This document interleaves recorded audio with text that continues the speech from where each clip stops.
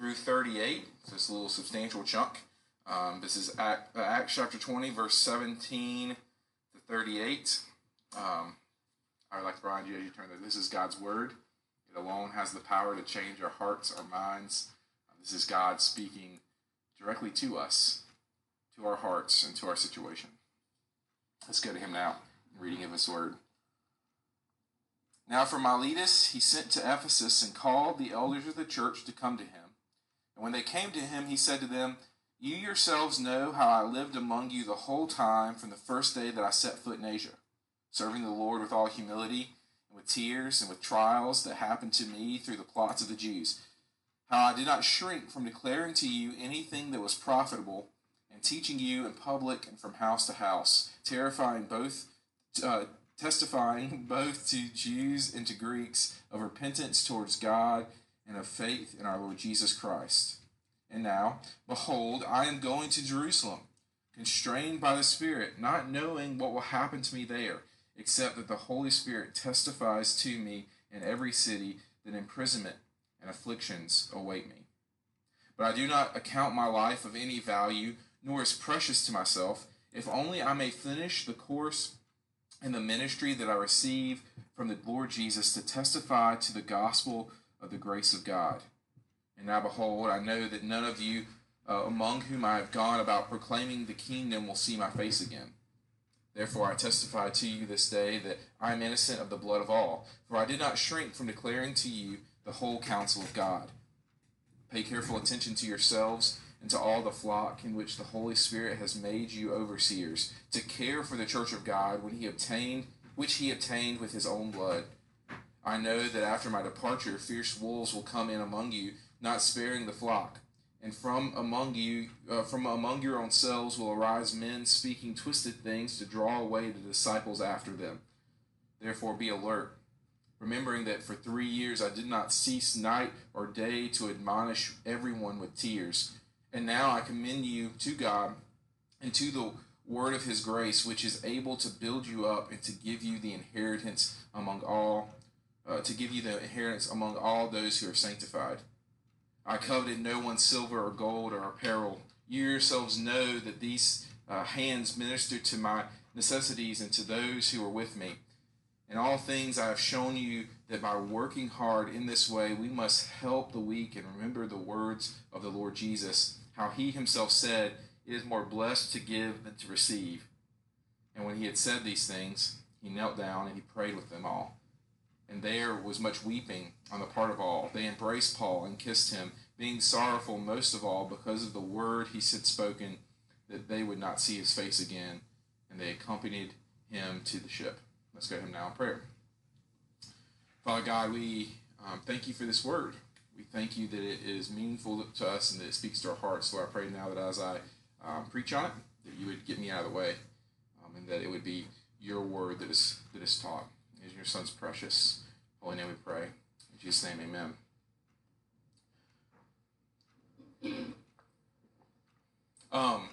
There's a pretty famous or maybe infamous 60 Minutes report that you may have may or not be aware of, where they interviewed Tom Brady. Steve Kroft interviewed Tom Brady, and in this interview, they wanted to talk about Tom's just unrivaled success in the NFL. This is when he was still with the Patriots.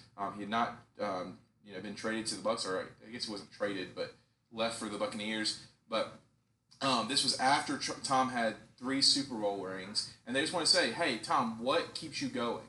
Is this all worth it?" This is Tom Brady. This is the man who had 3 Super Bowl rings, had a $41 million contract at the time, who was married to the highest paid supermodel in history with Giselle. He had everything. He was going to be a future Hall of Famer. He's going to have more rings. He ends up having more rings than any other single player. This is Tom Brady. And Steve Kroft, he asked him this question. He says, obviously this is all you could ever want, right? And Tom, his response, now infamous, is, "Yeah, but I didn't think it would come with all this baggage, though. Why do I have 3 Super Bowl rings and still think there's something greater out there for me? Some people may say that this is it, that I've reached my dream, that this is it. but it's not. Tom Brady, who had everything, who had basically had lived the dream of every boy who's ever strapped on a helmet to play the game of football, he had everything, and yet when he asked, how does it feel, is it worth it, his response is basically, not really. People keep telling me that this is it, but I feel like there's something else out there for me. The question I want to ask this morning, and the question I think our text asks, is what you've devoted your life to worth it? Is what you've devoted your life to worth it? And maybe even more specifically to some of us, is what prize are we seeking after? Are we all seeking after the same prize? Well, I believe this passage addresses just what God views a life that has been lived that's worth it. I think our passage deals with a life that's not wasted. But first, before we jump into that, before we answer those questions, I do want to take a moment and define the terms worth and value. Now, I'm not going to jump into some tedious semantic argument, because if you've taken a business class or you've read a book in the business world, you'll note that people like to parse those two things out, right? There's a fine line between what something's worth and the value something has. I'm using those two terms interchangeably here. Basically to say that worth or value is essentially dictated by two things, and that's the circumstances that we find ourselves in, i.e., like how much we find ourselves needing something, like how much we desire something, and the thing itself. That's what defines worth and value. How much you want it, how much it's wanted, and how much it's worth inherently. Kind of like this, gold, right? The gold market fluctuates pretty wildly now, but it's defined by two things. One, gold to humans is inherently valuable, right? It doesn't really matter how much people want or need it. Gold is always going to have some standard value to it. Shiny rocks, we love them. We got to collect them, put them on our hands, do all this stuff. Like that, they're inherently valuable, but they become more valuable the more people want them. The price goes up, right? So when we say, "Is your life worth it? Have you lived a life of value?" We're saying, has your life been something that other people might seem desirable, or have you lived a life that is inherently worth something? Okay. So we're going to go with that. So there's this idea of good old supply and demand meets the inherent quality of any object that we may find ourselves with or wanting. So we as Christians, again another example, we as Christians believe that human life is inherently valuable, right? So we've all lived a life at some level that is valuable, that is worthwhile, because it has a lot of inherent value. Your life does. But the value can go up. The worth can go up. So what does it mean for a Christian or for a human to have the value of their life go up? What does it mean that to live a life that's worthwhile? So, and what does it have to do with this passage? And equally important, what does it have to do with us? Well, to answer both of those questions, the answer to both of those questions is really central to understanding this passage. What is a worthwhile life? What is a valuable life? Those things, to understand those questions, to understand that concept is central to understanding this passage, because Paul is making a value statement. Paul's making a value statement in the entirety in his final speech to the churches in Asia, right before he goes to Jerusalem, where he knows he's going to be persecuted, where he knows he's going to be arrested and ultimately put to death. Paul is saying, I lived a life that was worth it. And so he's making a value statement on what he did as a human, what he did as a Christian. He is claiming that spreading the gospel is more valuable than his own life. He says, I know that imprisonment, I know that persecution await me, but I must go because I must share the gospel. We actually read in 1 Thessalonians verses 2:9. It's one of my favorite verses where he says, you know how I labored and toiled for you like a mother nursing her own children. I cared for you. Like he talks about how much he labored and toiled just for the chance to share the gospel with some people. Just how much he labored and toiled just to proclaim the gospel, and how much he loved people, like a mother nursing her own child. We read in Colossians chapter 1, verse 24, that Paul rejoiced in his sufferings. Like he was happy to be persecuted if that meant that some people might know Jesus. He was happy to know that if his persecution meant that some people heard the gospel who otherwise wouldn't have heard the gospel, whether that be jailers, whether that be government officials, whether that be soldiers, whatever it is, he was happy to suffer. He counted it a joy to suffer because he said, I got to fill up what was lacking in Christ's afflictions for the sake of the church. He got to continue the work of Christ on the cross by being persecuted to share the gospel. We read in this very passage that Paul, again, fully expects to be imprisoned in Jerusalem, that afflictions await him in Jerusalem, yet he's determined to push ahead because he does not account his life of any value compared to the preciousness of the gospel and compared to the preciousness of sharing the gospel. He only cared about finishing the race, finishing his ministry that he received from the Lord to testify to the gospel of grace of God. To Paul, this ministry was worth more even than his own life, all because Paul knew the debt that he owed to Jesus. You see, Paul had a very clear view of his condition. Paul had a very clear view of his condition, and so the value of the grace that he was given was worth more than his very life, to the point that he would give it all up just to participate in sharing it with others. You see, I'm convinced that for Paul, even if no one came to confess Christ through his ministry, even if his ministry, even if Paul had died in obscurity and we didn't have his letters and no one came to know Jesus because Paul's ministry, I am convinced that he would say, you know what? It was worth it because I shared the gospel. I did what had the most inherent value that anyone could do. My life was worth it. I'm convinced that he would have been content just to share the word that God had given him because he knew that staying the course was worth it.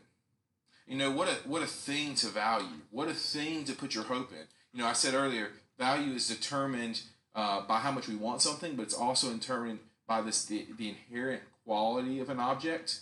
Again, gold's another great example. The carat of the gold, something can be more pure or less pure, and that inherently affects the value of it. What could be more pure? What could be more valuable than the love of the God of the universe?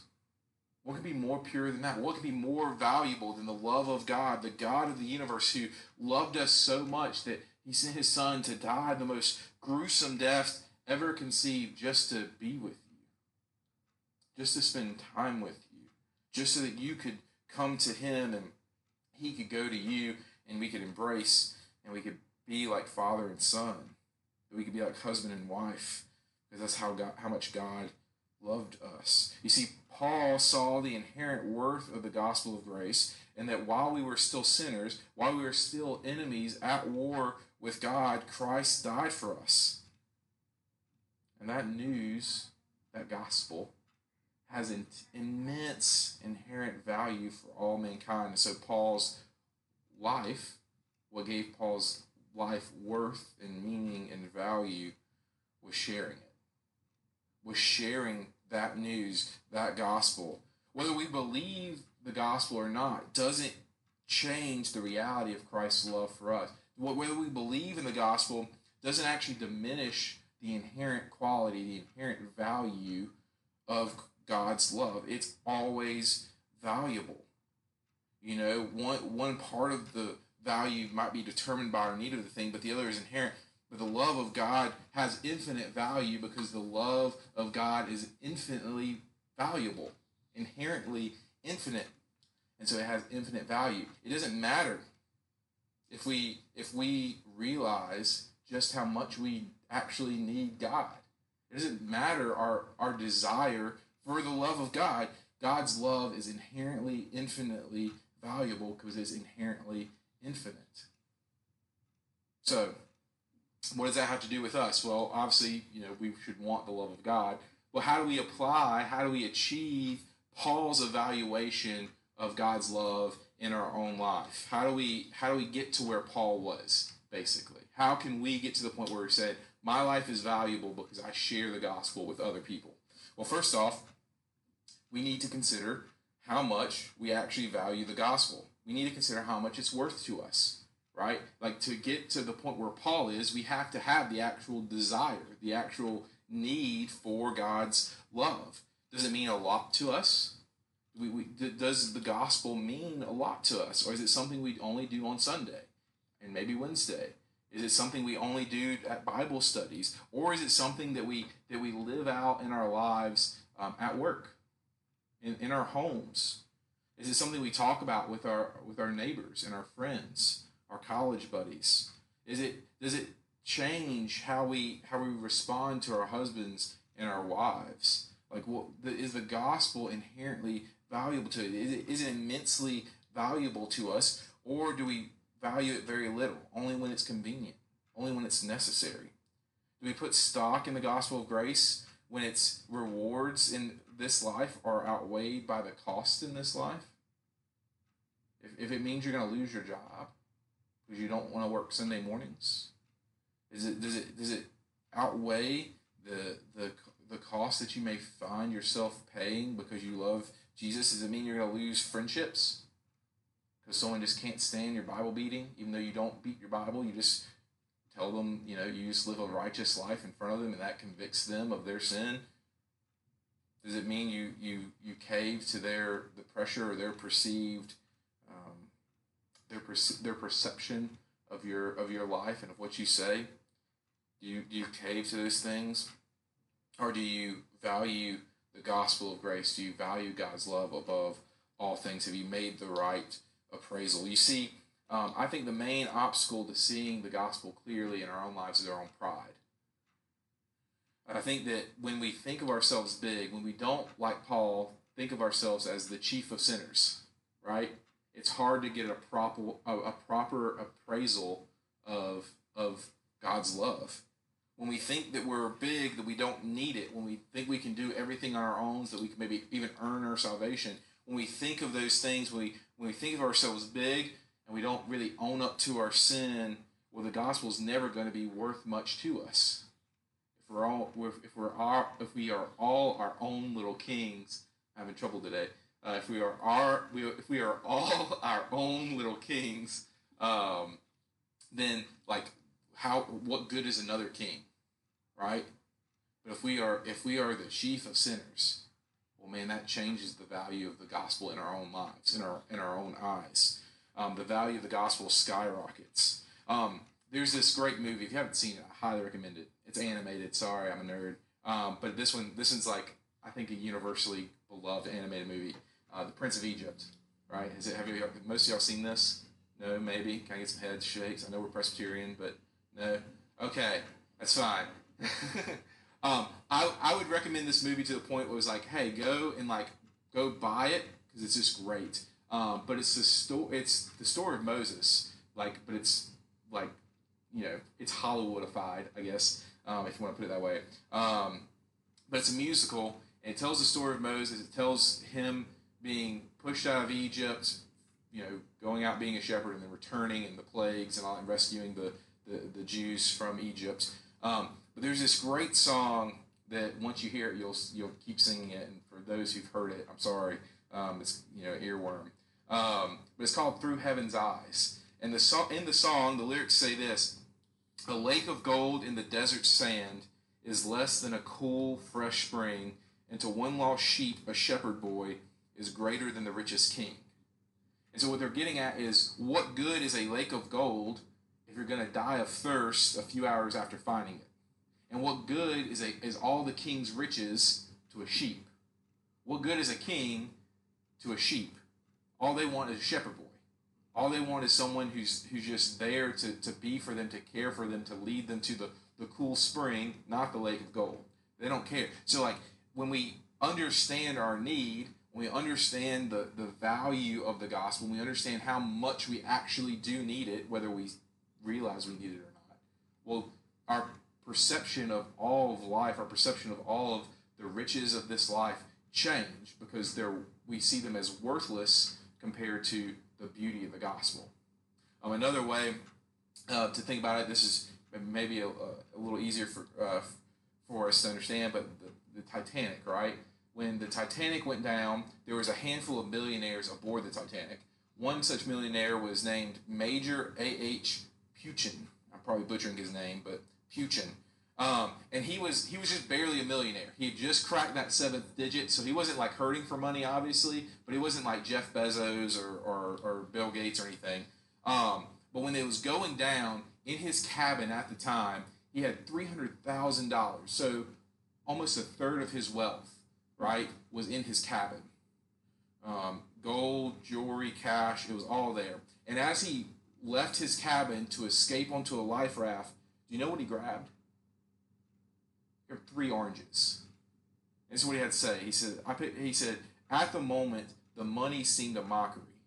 I picked up 3 oranges instead. He's like, all that cash, all that gold, all that jewelry that he probably spent so much of his life chasing and earning, nothing. I wanted 3 oranges.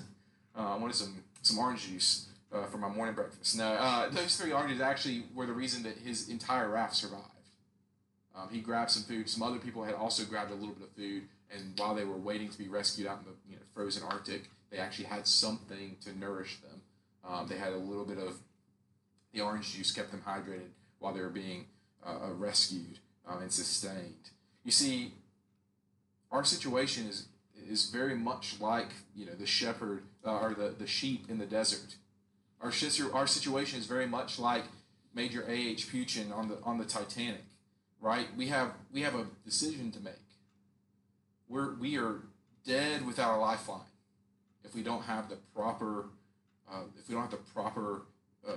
value system in place. Like, we can gather our riches, we can try to shove all of our jewels and our gold and our cash in a suitcase and throw them on a life raft where they'll be useless. We can try to, grab all the gold in that lake of gold that we can and try to carry it out in the desert on our back. But what are we really doing? What are we really doing when we do that?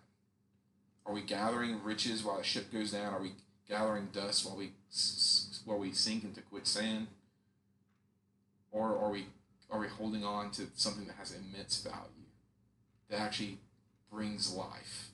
Are we grabbing the 3 oranges? So having Paul's evaluation of the gospel in our own lives is understanding that we are very much like that sheep in the desert. We're very much like A.H. Peuchen. We have to stop gathering up dust while we sink in the quicksand, and grab those 3 oranges. We have to realize that our sin has us, we're dead in our sin. We're going down with the ship. And the only thing that's going to save us is Christ. Secondly, we must consider what, Secondly, we must understand that we oftentimes and regularly misevaluate Christ's worth. We do. So we have to understand how much value Christ has inherently. But we also have to understand that as sinners, we're often going to put other stuff above Christ. We're often going to value other things more than Christ at various moments in our lives. We're going to have misplaced values, and that misplaced value is going to cause us to sin. You see, when we value our own comfort above Christ, well, then we're tempted to be lazy. When we value our image or our reputation, then we're tempted to lie and cover up our, right? That's the Instagram effect, right?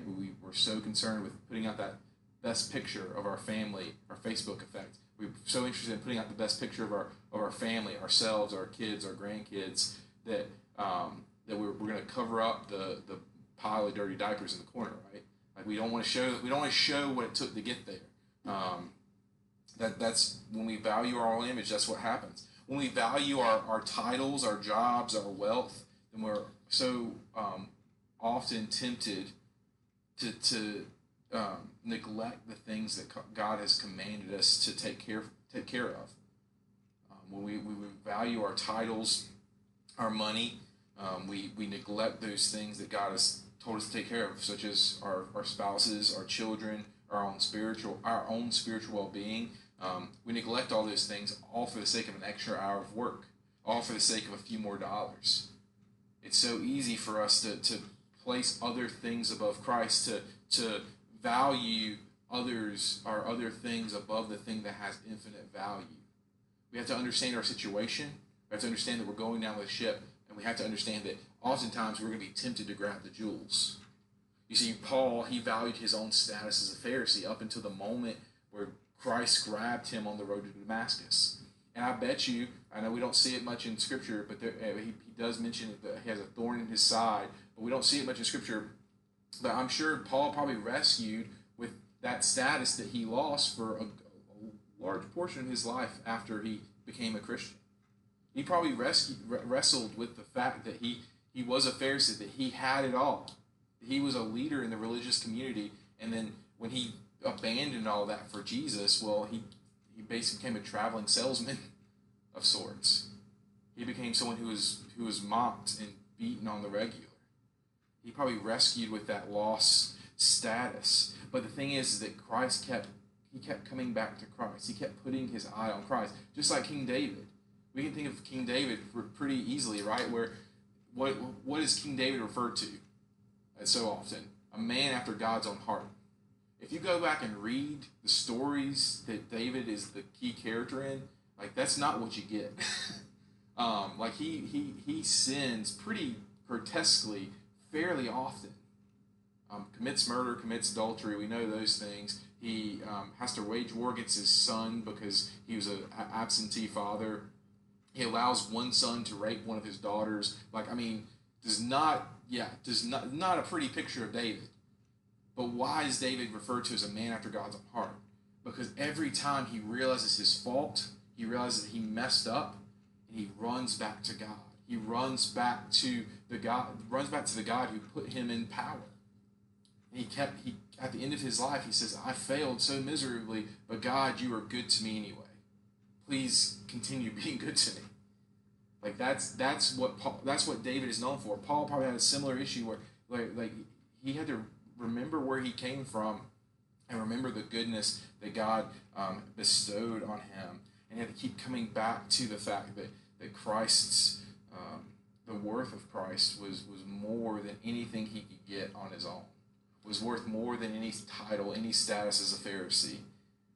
You see, he had to understand not only his situation as the chief of sinners, but he also had to understand that he was still going to grab the jewels and not the oranges. That he was still going to try to gather sand while he's sinking in quicksand, right? Instead of following the King of Kings, the Lord of Lords. And he had to put his faith in the fact that God's going to keep on coming back to him. He's going to keep on picking him up, dusting him off, and setting him on the right path. You see, we do this. We value things above Jesus. What are those things? How can you let them go? And how can you place them at the feet of the cross? How can you place it at the foot of the cross? Finally, we not only need to understand we don't only need to understand our situation, our need for the gospel. We don't only need to understand that we often misvalue the gospel, we misappraise the gospel. We need to understand the inherent worth of the gospel. Paul understood all of it. It's comprehensive. We must be convinced that the inherent worth of the gospel is better than any lake of gold. The beauty of the gospel is that it's a truth that does not change whether we believe it or not. It is truth. Period. Big final period. Final point. Right? It is truth. It is the truth. Capital T, but on both the and truth. Definite article. If you're an English nerd, like that is the gospel. The truth. It does not change, and it's not just a heartless, lifeless truth, but it is a truth that is also a message of love. It is a message of love to us, and it doesn't change, period. Full stop. It doesn't change no matter how bad we get, how dirty we get. There's a story that the philosopher Soren Kierkegaard, again, probably butchering his name, Kierkegaard, once told, and it's this: it's two thieves broke into a jewelry store, but instead of stealing anything, they simply switched the price tags on everything. They didn't steal anything; they just switched all the price tags. So basically, they made all these expensive rings worth pennies, and they made all the costume jewelry worth thousands. And so for weeks, the change went unnoticed. No one knew that they had switched the price tags until people finally started getting the jewelry that they had bought appraised at different places. And to their surprise, essentially, some people found out that they were basically robbed by the jewelry store, and others found out that they had come into some great windfall. The gospel is like the expensive jewelry in that store. It has immense inherent value despite any price tag that we may see on it. It doesn't matter what people paid for it. Its true value is set because of what Christ paid for it. Some of us are like the lucky souls. We've bought real diamond rings thinking we're getting plastic. And some of us are like those people who bought the giant costume jewelry. Some of us are like those who think we bought the giant 20-carat gem, when in reality we bought costume jewelry. That we have something of infinite inherent value that we often treat as common junk. We choose to shrink away from seeing the praises of what we have because what we think we have is really junk. We think we ought to value our comfort. We think we ought to value our own lives more than the gospel, but we must be convinced of this infinite inherent worth that it has for our lives, this infinite inherent worth that Christ died for, that Christ paid for with his blood. And the only way to do that is by knowing it, by reading it, understanding, being able to appraise it with our own eyes, being able to read it, to understand it, to commit it to memory, to live it out in our own lives. That's what it takes to know the truth, the true inherent worth that we have with Christ's gospel. There's a book called Ready Player One. It's actually a movie now. Again, it's a super nerdy thing, but I love it. It's basically this. It's a kind of a post-apocalyptic story where they figure out virtual reality. You might see people on commercials and stuff now with the giant headset, and they're like walking around. Right? I've actually gone to one of those like video game things. You get the cool thing, you get the gloves, and everything's awesome. Anyway, someone figures it out, and like it becomes this like huge thing where people are wearing these like spandex suits, and they have the goggles on, and like they're able to live out every fantasy that they could ever live in virtual reality. And so what do people do? Well, obviously they want to scale Mount Everest with Batman, or they want to go and like become Pac-Man because it's somehow the entire world's cultural like ideals stopped in the 80s. But like that was the whole premise of the movie. It's like this romp through nostalgia. So you get like Galaga and Pac-Man and Gundam and all the like super nerdy stuff of the like late 80s, early 90s, stuff that I kind of grew up on. But so that's probably why I like it so much. But this whole thing is like, the world is basically ended. Like it's all overpopulated. They've started living in mobile homes. They're like stacked 20 high with like scaffolding because there's just no more space. And so to escape from all that, well, they just go into this virtual reality where they can do whatever they want. Now there's a huge controversy surrounding like the overall quality of the story. You don't have to read the book. There's a movie. There's a controversy surrounding like how good is the story actually. But I read a review after reading that book one time because I was curious. to see what like the professionals thought of the book. And it was fascinating because in the review, the critic made this comment, and I think it speaks to many things in life. You see this. The passivity of life via film strip exacts no price because it confers no prize. I'll read that again. If you're a note taker, this is it.